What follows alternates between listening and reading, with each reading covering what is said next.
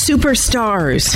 Welcome to the Up Your Creative Genius podcast, where you will gain insight and tips to stomp on the accelerator and blast off to transform your business and your life.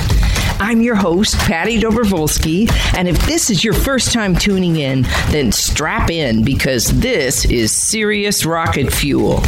Each week, I interview fellow creative geniuses to help you learn how easy it is to up your creative genius in any part of your life. Hey, everybody. Oh my gosh, I have Megan O'Leary here. She is the most incredible person. You are going to love all the things that she talks about. I can't wait to get started, but I got to introduce you first. Welcome, Megan, first. Just hello. Hey there. Yeah. So let me just tell you, everybody, she's a director in the customer experience and success operations at Microsoft. Now, she'll tell you if you want to hear more about what that is, but let's just say that in her 16 years of working at Microsoft, she's driven these award-winning operation improvements, digital transformation, modern technology deployment within a complex matrix environment, which Microsoft is. But she is known for her collaborative leadership, her uncanny bias for action, and for leading teams to do what people consider to be the impossible. But my favorite part of your bio was when you wrote about yourself as a coach, advocate, motivator, that you learned from your own and your clients' experiences that the true and most successful path to health and wellness stems from self-empowerment and autonomy. Oh my God, I can't wait to talk about that. Mm-hmm. So welcome to the show. Thank you. All right. So good to see you too. I see you have in the background. For those of you that are just listening, she's drawn a picture of her and me, and she's got a picture of her most recent map up there. So that'll be fun to see what of those things already happened. Because I know you draw a map and then boom, you got to draw another one like a week later. The consummate activator here. So tell everybody a little bit about yourself. How did you become and do and get to who you are today? Well, okay. I live in Seattle, Washington right now.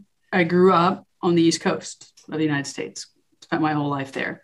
My dad was what we call a Beltway bandit. So anybody who lives around the Washington, D.C. area knows that means he worked for the government. He was a West Point grad. So he actually even worked with Liddy Dole and Robert Reich. And it was just an amazing place to grow up in a subdivision called Wayside and Tamarack. All the kids that grew up there, we still go and share the things we learned and we did because we had a creek that ran all the way around our neighborhood. We'd go and play in the creek, and we share still the stories of those times in a Facebook group, which is really fun. But so the first thing that just stands out to me is your dad was a West Point grad, right? Yeah. So that just tells you right there what an incredible, disciplined environment you grew up in. Yeah, well, yes. And he was a West Point hippie. Is what I would say. All right. That's good. There's a little bit of West Point hippie. And yes, he was disciplined. He was an engineer, and he moved out. He eventually left the government, had his own companies, did mergers and acquisitions. But I ended up staying in the Seattle area, in the Washington, D.C. area until I was about 27 years old. Okay. And I was my early career, I was a certified public accountant. A CPA. You didn't know that. My God. Did you not know no, that? That's fantastic. Okay, good. Yeah. I graduated when there was a bit of a recession on the East Coast. When I was in school, I went to University of New Hampshire. I worked in the controller's office, or they call it comptroller's office. My first job there was the registrar's office was going from accepting checks and money. Now I'm just dating myself here, checks and money to a computer system. So my job was all of the registrar ladies, they're all ladies, would scooch the little chairs up around me, and I would teach them how to use their computer. Oh my God. Mm-hmm. And so, how far afield is that today? You just really getting everybody to scooch their chairs up so you can show them like, okay, here's some magic I'm going to do on the computer. Just watch. And they were laughing, and it was kind of fun. So I went to University of New Hampshire. I went back to Washington, D.C., where I grew up. I ended up getting my CPA license, worked for a real estate development company for a few years. And then my grandmother had been in Tacoma, Washington. We used to spend our summers there. She passed away, left the family a little bit of money. So me, my brother, and my mother, we decided to move to the Tacoma area and open a bagel bakery. That is fantastic. I know. I spent part of my childhood in Tacoma too. Did you know that I one of did my not. great aunts lived there, and so we Which would part? go there. Yeah. Yeah. So all right. So you worked in a bagel bakery. You had one. We had one. Okay. We ran it for a few years. Hard work, learned a lot. I would say the biggest learning experience I always tell people I had from the bagel bakery was probably towards the end of my 2-year run there. A woman came in and said, "Your cinnamon raisin bagels have no raisins in them. Why would we have cinnamon raisin bagels and not have any raisins in them?" She goes, "Well, I can't see them. So there aren't any raisins in there." And I said, so we have a big mixer and we would mix the raisins in. I said, "Would it help if I mix the raisins less so you could see them?" She goes, "That would be perfect." I said, "Then would you believe that they have raisins in them?" She said, "Yes, I believe that they have raisins in them." I can't tell you how much that left an impression on me around perspectives and different people's perspectives. Even though there were raisins in there, if she couldn't see them, she didn't believe that they were there. Right. Oh, so then how does that translate to your everyday life now when you think about that you have to leave a little trail of something that's more visible so that people understand that it's there? Yeah. Yeah, absolutely. Absolutely. People can't see it, smell it, touch it, whatever their favorite way to experience the world, then it doesn't exist. This woman just needed to see her raisin. I love it. So what happened after that? So after that, I moved from Gig Harbor, Washington, where we opened the bagel bakery in the 90s. And you can go back and look at Gig Harbor in the 90s. It was not Gig Harbor of today. And we sold bagels, but we didn't sell bagels like you would sell bagels on the East Coast. On the East Coast, people would buy bags of bagels and cream cheese. People in Gig Harbor, Washington, they wanted sandwiches. So it was high labor. We were fairly successful, I would say, and we didn't anticipate there being so many sandwiches that we would be making every day. So anyway, we sold that. I moved into the city and I went back into accounting as a controller for various restaurants in the city. So if anybody's in the city, you would know the Beeliner Diner at the time, the Coastal Kitchen, the Five Spot. There's something called the Luncheonette. So I worked for these gentlemen, it was Chow Foods. They ran these restaurants. So I was their controller and I would ride my bike from restaurant to restaurant and do the books, essentially. That's fantastic. Yeah. I love that. Yeah. Okay. And then how did you end up at Microsoft then? Okay. So after that, I went to a restaurant that was across over in Bellevue, and I worked there for about a year and a half. And the gentleman that was running the restaurant and he and I I'd say we didn't get along so well. So I ended up losing my job. I'd never been fired before. So I was fired. Best thing that ever happened to me. I mean, the moment, no. But now that I look back, best thing that ever happened. So I collected myself and I met this woman who did placements at the time. She'd help people find a job. And so I went and met with her. She and I still talk to this day. And I remember I had on this beautiful suit and I went in and talked to her and said, "Look, I'm looking for my next thing." And she looked at me and said, "You need a new cycle." And I said, "A new cycle?" She goes, "You just need a new cycle." And I said, "Like what?" She said, "Well, there's a little company called Western Wireless out in Issaquah, Washington. Those of you aren't local, and they need somebody temporarily to take a role for somebody in accounts receivable while this woman's having her baby." And I said, "Oh, okay. So you think that's a new cycle?" She goes, "Yeah, it's a new company, a new industry, and you're out of the restaurants. Yeah. I think it'll be good for you." So I go and I get this temporary job with Western Wireless. I end up with a permanent job. Western Wireless becomes VoiceStream. VoiceStream becomes T-Mobile. So I did an 8-year run I remember us having 100,000 subscribers on the VoiceStream network. And then we were purchased by Deutsche Telekom. And so I ran really all the back office systems for what became T-Mobile at the time. Wow. That is incredible. Oh my God. I remember when T-Mobile was happening, then became such a big kaboom. Yes. All right. So huge. T-Mobile. Yeah. We called it the University of T-Mobile because all of us that are there, again, we're all in a Facebook group and we still share information. And it was really a close-knit group of people. So from there, I was recruited into Microsoft into leading what do they call it at the time? A customer data integration project. So it was a data mastery project. And I'd been running the back office systems for SAP, and I implemented SAP at T-Mobile. So then I go to Microsoft and I got more into the data space. And so from there, I moved into the partner group, which I think you work with a lot of folks in the partner group. So that's how do you and I kind of touch base. Then I went to a field-facing sales tool implementation role. Then I moved into finance for about 6 years. Then I moved into Microsoft Consulting Services. And now I'm in the organization, which is CENS, which is yeah, fantastic. Well, and what I know from you is that even in the time that I've known you, you've moved around in there. And that's I think the beauty of Microsoft is that once you get there, you can move around a lot into different organizations. You can have different roles. You can expand yourself. And you certainly have. Now, what in the world do you think? Did you enjoy all that movement? And then what happened to you after that?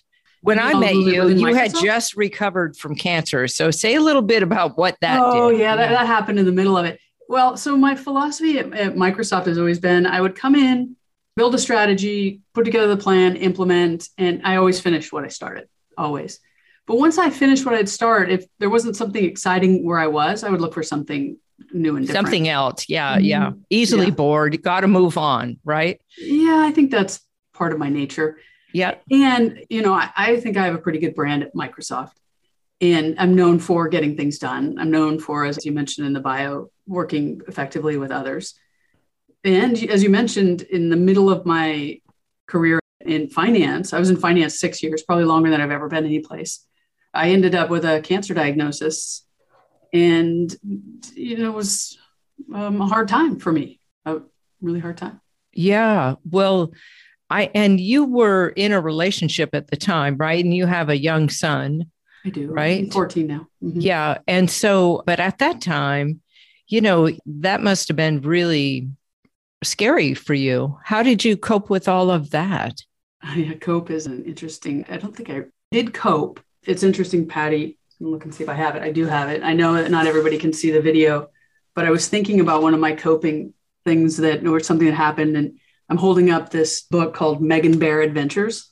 And I love that. I ended up going out of the office for about 3 months, ended up with a double mastectomy because I had cancer in both breasts and different cancer in both breasts. And while I was gone, my team purchased this. I'll describe it for folks. It's a rainbow bear, and it would light up. You can see the lights. And while I was out for 3 months, they would take the bear to meetings. There was an outing, there was a party, and they took the bear to the party. And so they created this book. That is so sweet. Is that the sweetest thing ever? That is so amazing. And one of the things that to me is amazing about you is that you claimed your health. You reclaimed it. And so say a little bit about what you did, because you're a complete biohacker. I mean, you check your metrics all the time about where things are. And so talk about how you learned about that and what you did to help yourself really cure yourself. You really did. I did. So talk about it. Cure myself. And the way I describe it to people is, this is the metaphor I use when I talk to folks. And when you're involved in a diagnosis, you're talking to the person that's giving you the diagnosis, and they have a perspective. What I came to learn is, this is my beach ball metaphor, and I'm writing about it right now. If I'm sitting here and you're sitting across from me, Patty, I'm looking at the yellow stripe on the beach ball. You're looking at the red stripe, right? There's somebody over here looking at the blue stripe and another person looking at the green stripe. Yeah. Each one of those stripes is a doctor or a therapist or oncologist or someone within the world giving me a perspective on my diagnosis and my prognosis. And what I realized is I can't just listen to the one stripe story. I need to get up on top of the beach ball and look down at all the colors and really listen to what people are telling me, and then figure out what's going on in my body. I do a lot of testing. I do a lot of blood draws and different tests, different modalities. I even have a continuous glucose monitor that I wear every day to see what my blood sugar is doing. And so I test and I assess and I make decisions on what I think is right for me to do. I did. Meaning what you need to eat and how much sleep and things like that, right? Yeah. And I'm not perfect in any means with this. It's hard. I just looked at the options. I did the research. I had the mindset of everything's a good idea until it's not a good idea. And so I would look at, and being somebody who worked on machine learning and I know statistics, I would look at the statistics and what folks are saying. And in the cancer space, it just turns out that the treatment tends to, in a conventional way, go towards the worst case scenario. Yeah. Well, if you look at anything, there's a sine curve to it. Yep. There's the right side and there's the left side, and then there's the middle. I decided I didn't want to plan for the worst. I wanted to plan for the healthiest. Yeah. The healthiest alternative, how I could be the most vital, how I could live as long as I possibly could. Yeah. And so you did. And so you are. And that's what's true. All right. And so part of that is you took that 3 months to really take care of yourself. But then how did you change? Because I think oftentimes, and this is just my perception, and you can say what drove you into having that kind of activating that cancer gene that you had, right? But I often feel like stressful environments where you're working too much, not sleeping enough, eating really crappy food, and all these things contribute to the activation of it. And what did you change in your behavior as a result of getting that? What changed in you? Or what didn't change? Because so many things did, right? Yeah. One story that I haven't told a lot of people, it was 4 years ago this month that I was diagnosed with breast cancer. And a month after that, I got on an airplane and flew down to this church called Agape. I'm not somebody who's generally very religious, but Agape, it's run by Reverend Beckwith. Do you know him? Yes. Okay. And he had a guest there named Joe Dispenza. And so I went there and I actually met some fantastic people. I'm still friends with them today. And I ended up having a conversation with Reverend Beckwith about my situation. I said, look, I was just diagnosed with breast cancer and I'm super stressed out about it. And he took both of his hands and he put them right above my chest and he closed his eyes. And I'm standing there. I'm like, okay, I'm not sure really what's going on here. And it was about a minute and he opened his eyes and he said, you are going to live a long life. And I realized one of the keys to living that long life was to rethink some things, but also that connection that I had with him in the moment was amazing. Later that day, I got to meet Joe Dispenza. A friend of mine that I met there knew him very well. And I had a conversation with him around, hey, what does it take? What should I do? And he and I had a conversation. And he said, you have to make the choices that work for you. There's probably not a path that's the same for everybody, but you have to make the choice for you. And I was actually going back and forth around mastectomy, not to have a mastectomy. And he looked at me, he said, it may be that getting a mastectomy is going to help you jumpstart your health. And I thought, well, I had never really thought about it that way. That you can get through some of the dysfunction in your body and you can jumpstart your health. Anyway, so with that was kind of my start on what would become the journey of the last 4 years. Yeah. And, one of the things that you said in your bio is that you believe that the successful path is through self-empowerment and autonomy. And so autonomy is like you in the beach ball, right? And self-empowerment is you reclaiming your choices, right? Not being victimized by it. Did you ever find that you felt victimized by the experience where you just had some days where you're like, why did it happen to me? And that? Yeah, definitely poor me syndrome. Yeah, definitely poor me syndrome. And one of the things that you asked kind of the why of this or, what happened? What did I change? I had some roles over the years that I would get up at 5 a.m. I would do cardio. I would jump on phone calls. I would work all day. I'd try to take a break in the middle of the day, but I'd be back on phone calls at 9 or 10 at night. So I was running a pretty long day, Patty. Yep. And, even the breaks I was taking during the day didn't help me refresh. And often I would choose cardio over sleeping. And when I think back on those days, or I even look at some of the sleep tracking, I would have nights with 4 hours of sleep. Yeah. And now 7 hours is what Yeah, that's what I was going to ask you actually was, okay, so if that was your day in the past, what's your day in the present? What does it look like for you? Yeah. What I found for me is I prioritize sleep. Yeah. So if I'm looking at this, I'm like, well, I've got something going on. I'm not going to go to bed till 10. I'm going to sleep in rather than getting up and working out.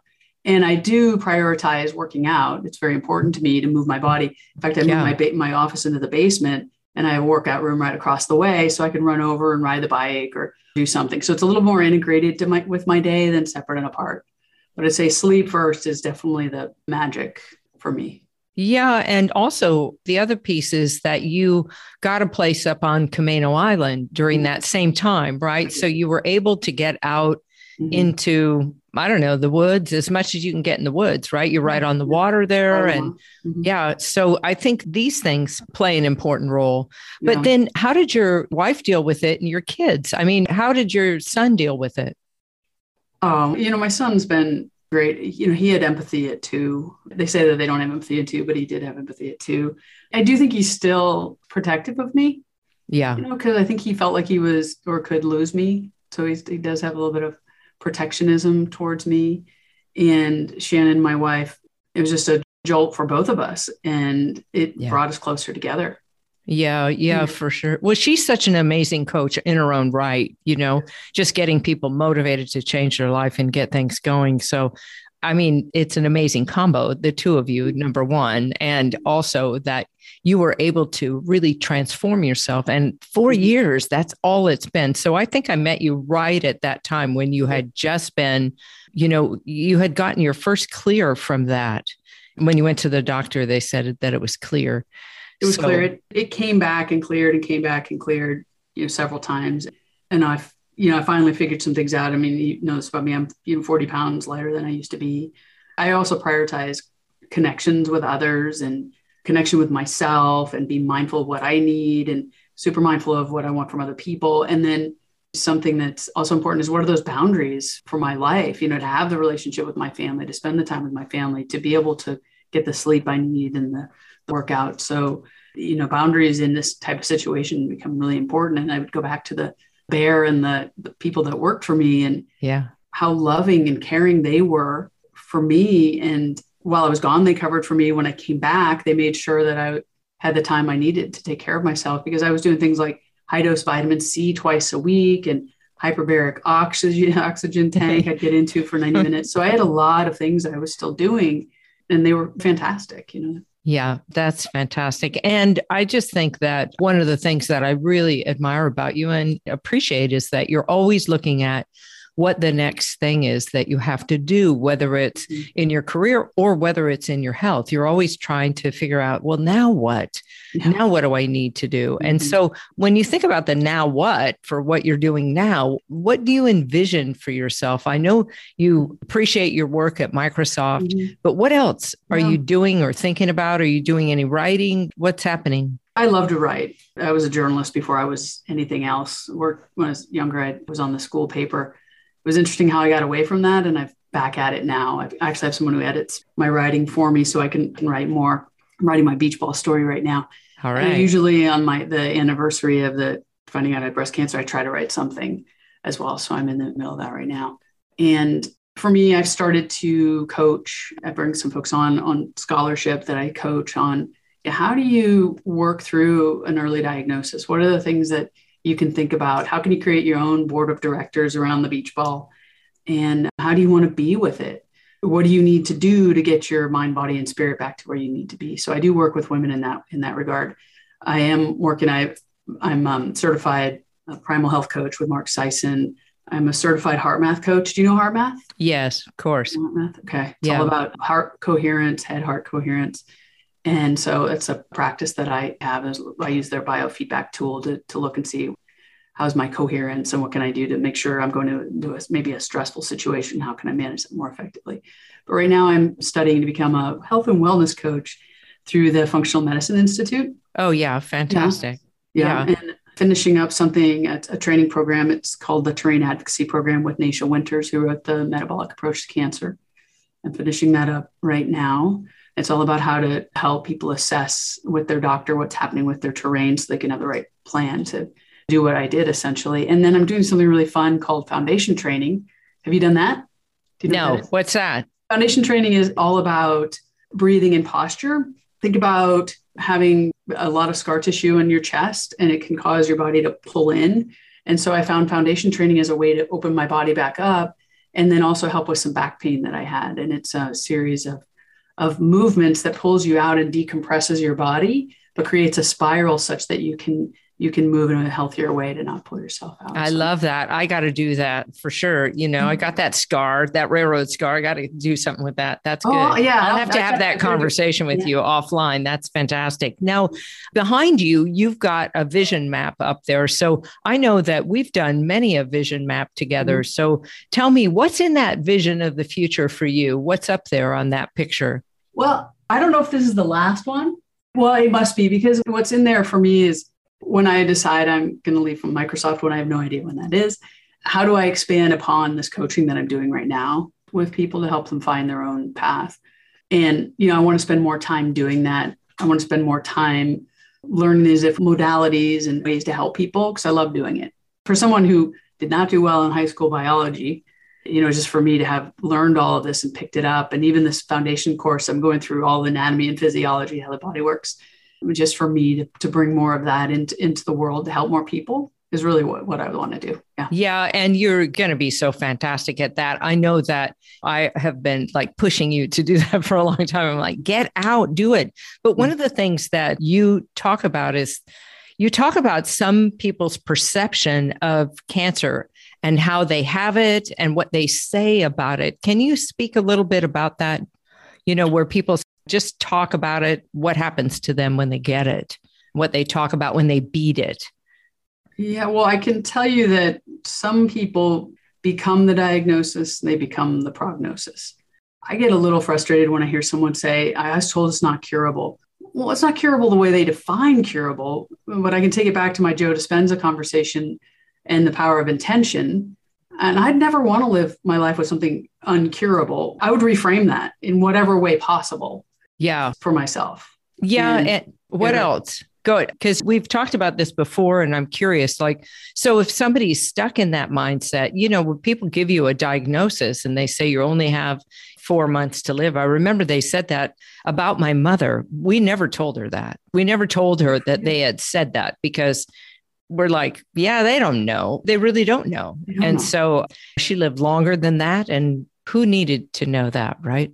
Yeah. Well, Naisha Winters, that I was mentioning I study with, she had ovarian cancer, was given very little time to live. She was really sick and she's 50 years old. She's still with us today, teaching everybody, had worked with 1,000 people and then teaching others how to have the right conversations around your terrain and your body. And, one of the other pieces is as you're sitting there around the beach ball again, talking to the oncologist, and they're giving you the path forward to do your research, to understand, and not Facebook research. I love when I go to Facebook and someone says, I've got this diagnosis of cancer. What supplements should I take? And I always say, well, go and get your blood tested and get your genetics tested and understand what you need. You don't need what I took, or you don't need what somebody else took. You need to know what you need. For me, when I look back on this, I needed to get more connection with my community. I needed to get more connection with myself. I needed to have the right boundaries. I needed to sleep more. And so the sense, what I put forward with people is get really clear what you need and don't get so stuck in the prognosis of it all. Yeah. Because even if you have a day to live, that's a day. How are you going to have that to be the best day you've ever had? Yeah. Yeah. Does that answer your question? Yes. And I was thinking too, there's something about belief, right? And so you, in a way, you always set yourself up for success by what you believe. And that is something that I know to be true for you, is that, you rarely doubt yourself unless somebody says something and you think, what? But you really have been very forward moving in terms of your career and also in terms of your health. Like you're not passive at all. And I think that's part of making good change, is not being passive, realizing that everything without exception is here for you to grow from, right? And so grow. So when you think about that whole trajectory of what you went through, what did you learn? What did you learn from it? What was your big aha? Well, that curiosity is the way forward, that you really need to embrace knowledge, learn the things. If you didn't learn biology, learn some biology so you know what people are talking about. Don't just hand anything over to any one doctor. And doctors are people too. They have their own limitations, and not every doctor knows nutrition, so create that right team for yourself. Integrate perspectives from as many people as you possibly can. Yeah. And don't get stuck in the dogma. Don't get stuck in your own beliefs. My belief was that I could get better, and I had a vision of what better looked like. But I continue to ask questions, am I making the right decision? And let me look at all sides of the story, and then continue to adapt as things change, as there's new information, then continue to adapt for sure, as things move forward.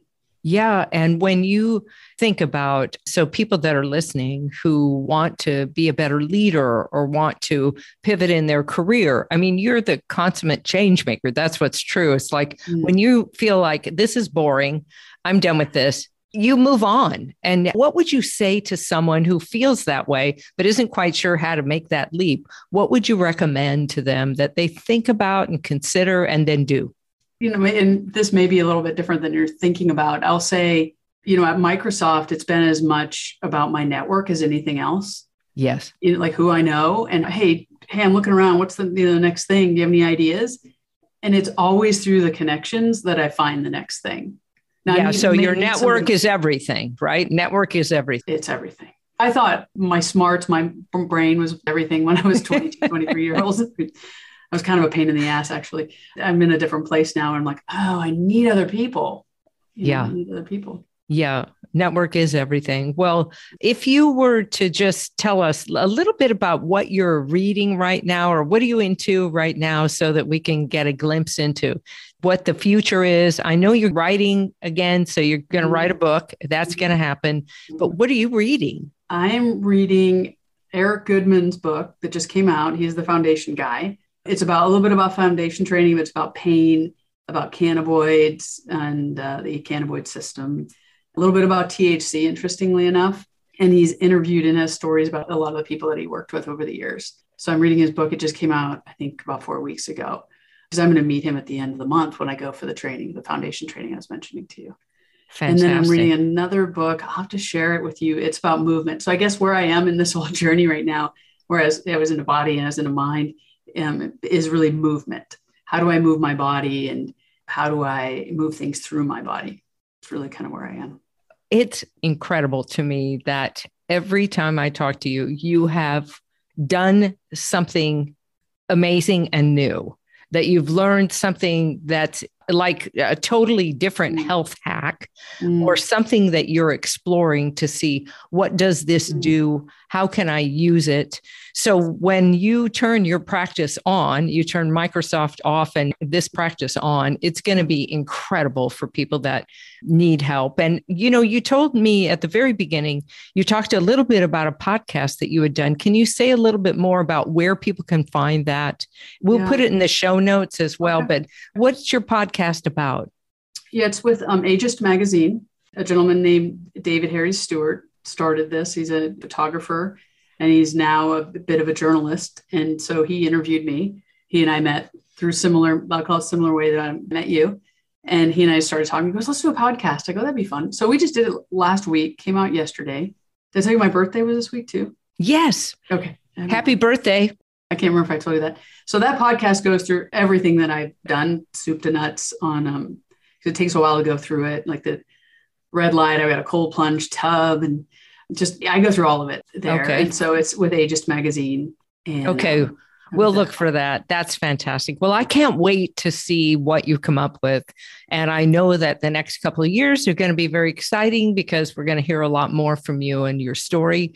So everybody, the drill. Just follow Megan O'Leary. You can find her on LinkedIn, but there are a bunch of other places you can find her in the show notes. So follow her. And I just can't thank you enough for being here today and sharing your story with me and all the things about how you became who you are today. I know everybody's going to want to hear the story, especially about you curing yourself. So thank you so much for everything today. And I could talk to you forever, by the way. So it's I know. So we'll bring you back. We'll do it that way. I can't wait.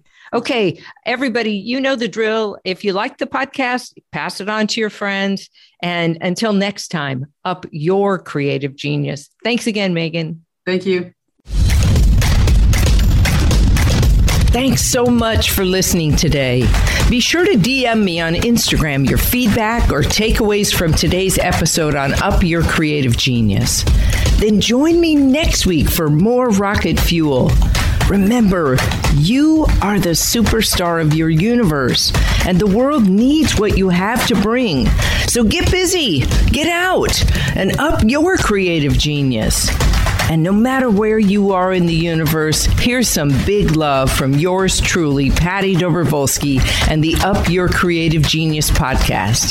That's a wrap.